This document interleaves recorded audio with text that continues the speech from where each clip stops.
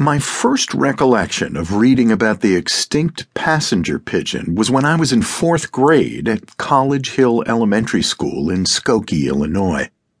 I checked out T. Gilbert Pearson's Birds of America and became so mesmerized I studied it relentlessly until the 2-week period elapsed, after which I renewed it 3 consecutive times.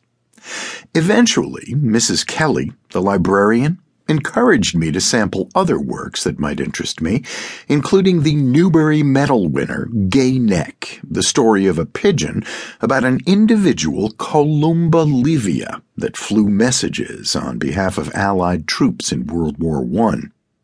Although the story of the passenger pigeon crossed my consciousness while absorbing Edward Howe Forbish's account in Pearson, it became firmly lodged there in 1966 when I started birding as a 12-year-old.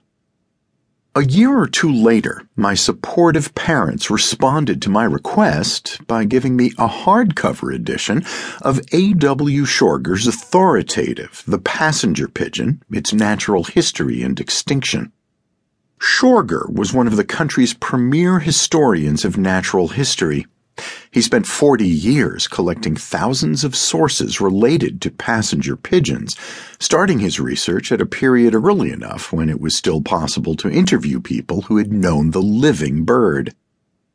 The pigeons not only affected the ecosystems of which they were undoubtedly a keystone species, but also the consciousness of the people who saw them. Accounts survive attesting to the presence of the pigeon hordes over every major city of Canada and the United States, from the Atlantic coast to the Missouri River. They were part of the cultural and economic development of these two nations. As passenger pigeon historian John French wrote, they were martyrs to our progress. So this really is a story of people as much as birds. Indeed, the interaction between these two species is yet another element that makes the story of the passenger pigeon unlike any other. As late as 1860, one flight near Toronto likely exceeded 1 billion birds, and maybe 3 billion.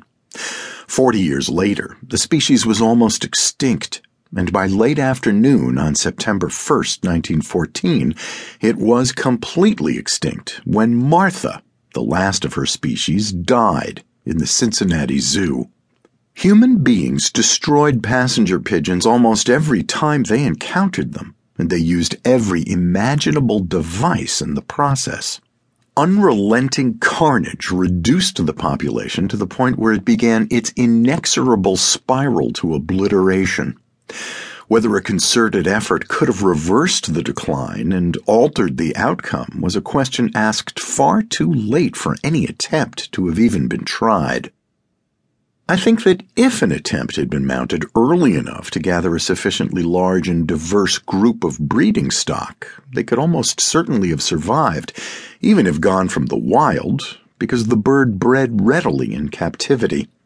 If a wild reproducing population had somehow survived a few more decades, it could have been protected by the strict conservation measures enacted in the 1930s, and based on scientific management, the species might still be with us, albeit in numbers much lower than billions. Modern Americans and Canadians coexist with cranes, waterfowl, and blackbirds that move across the landscape in flocks of many thousands or even millions. So why not passenger pigeons?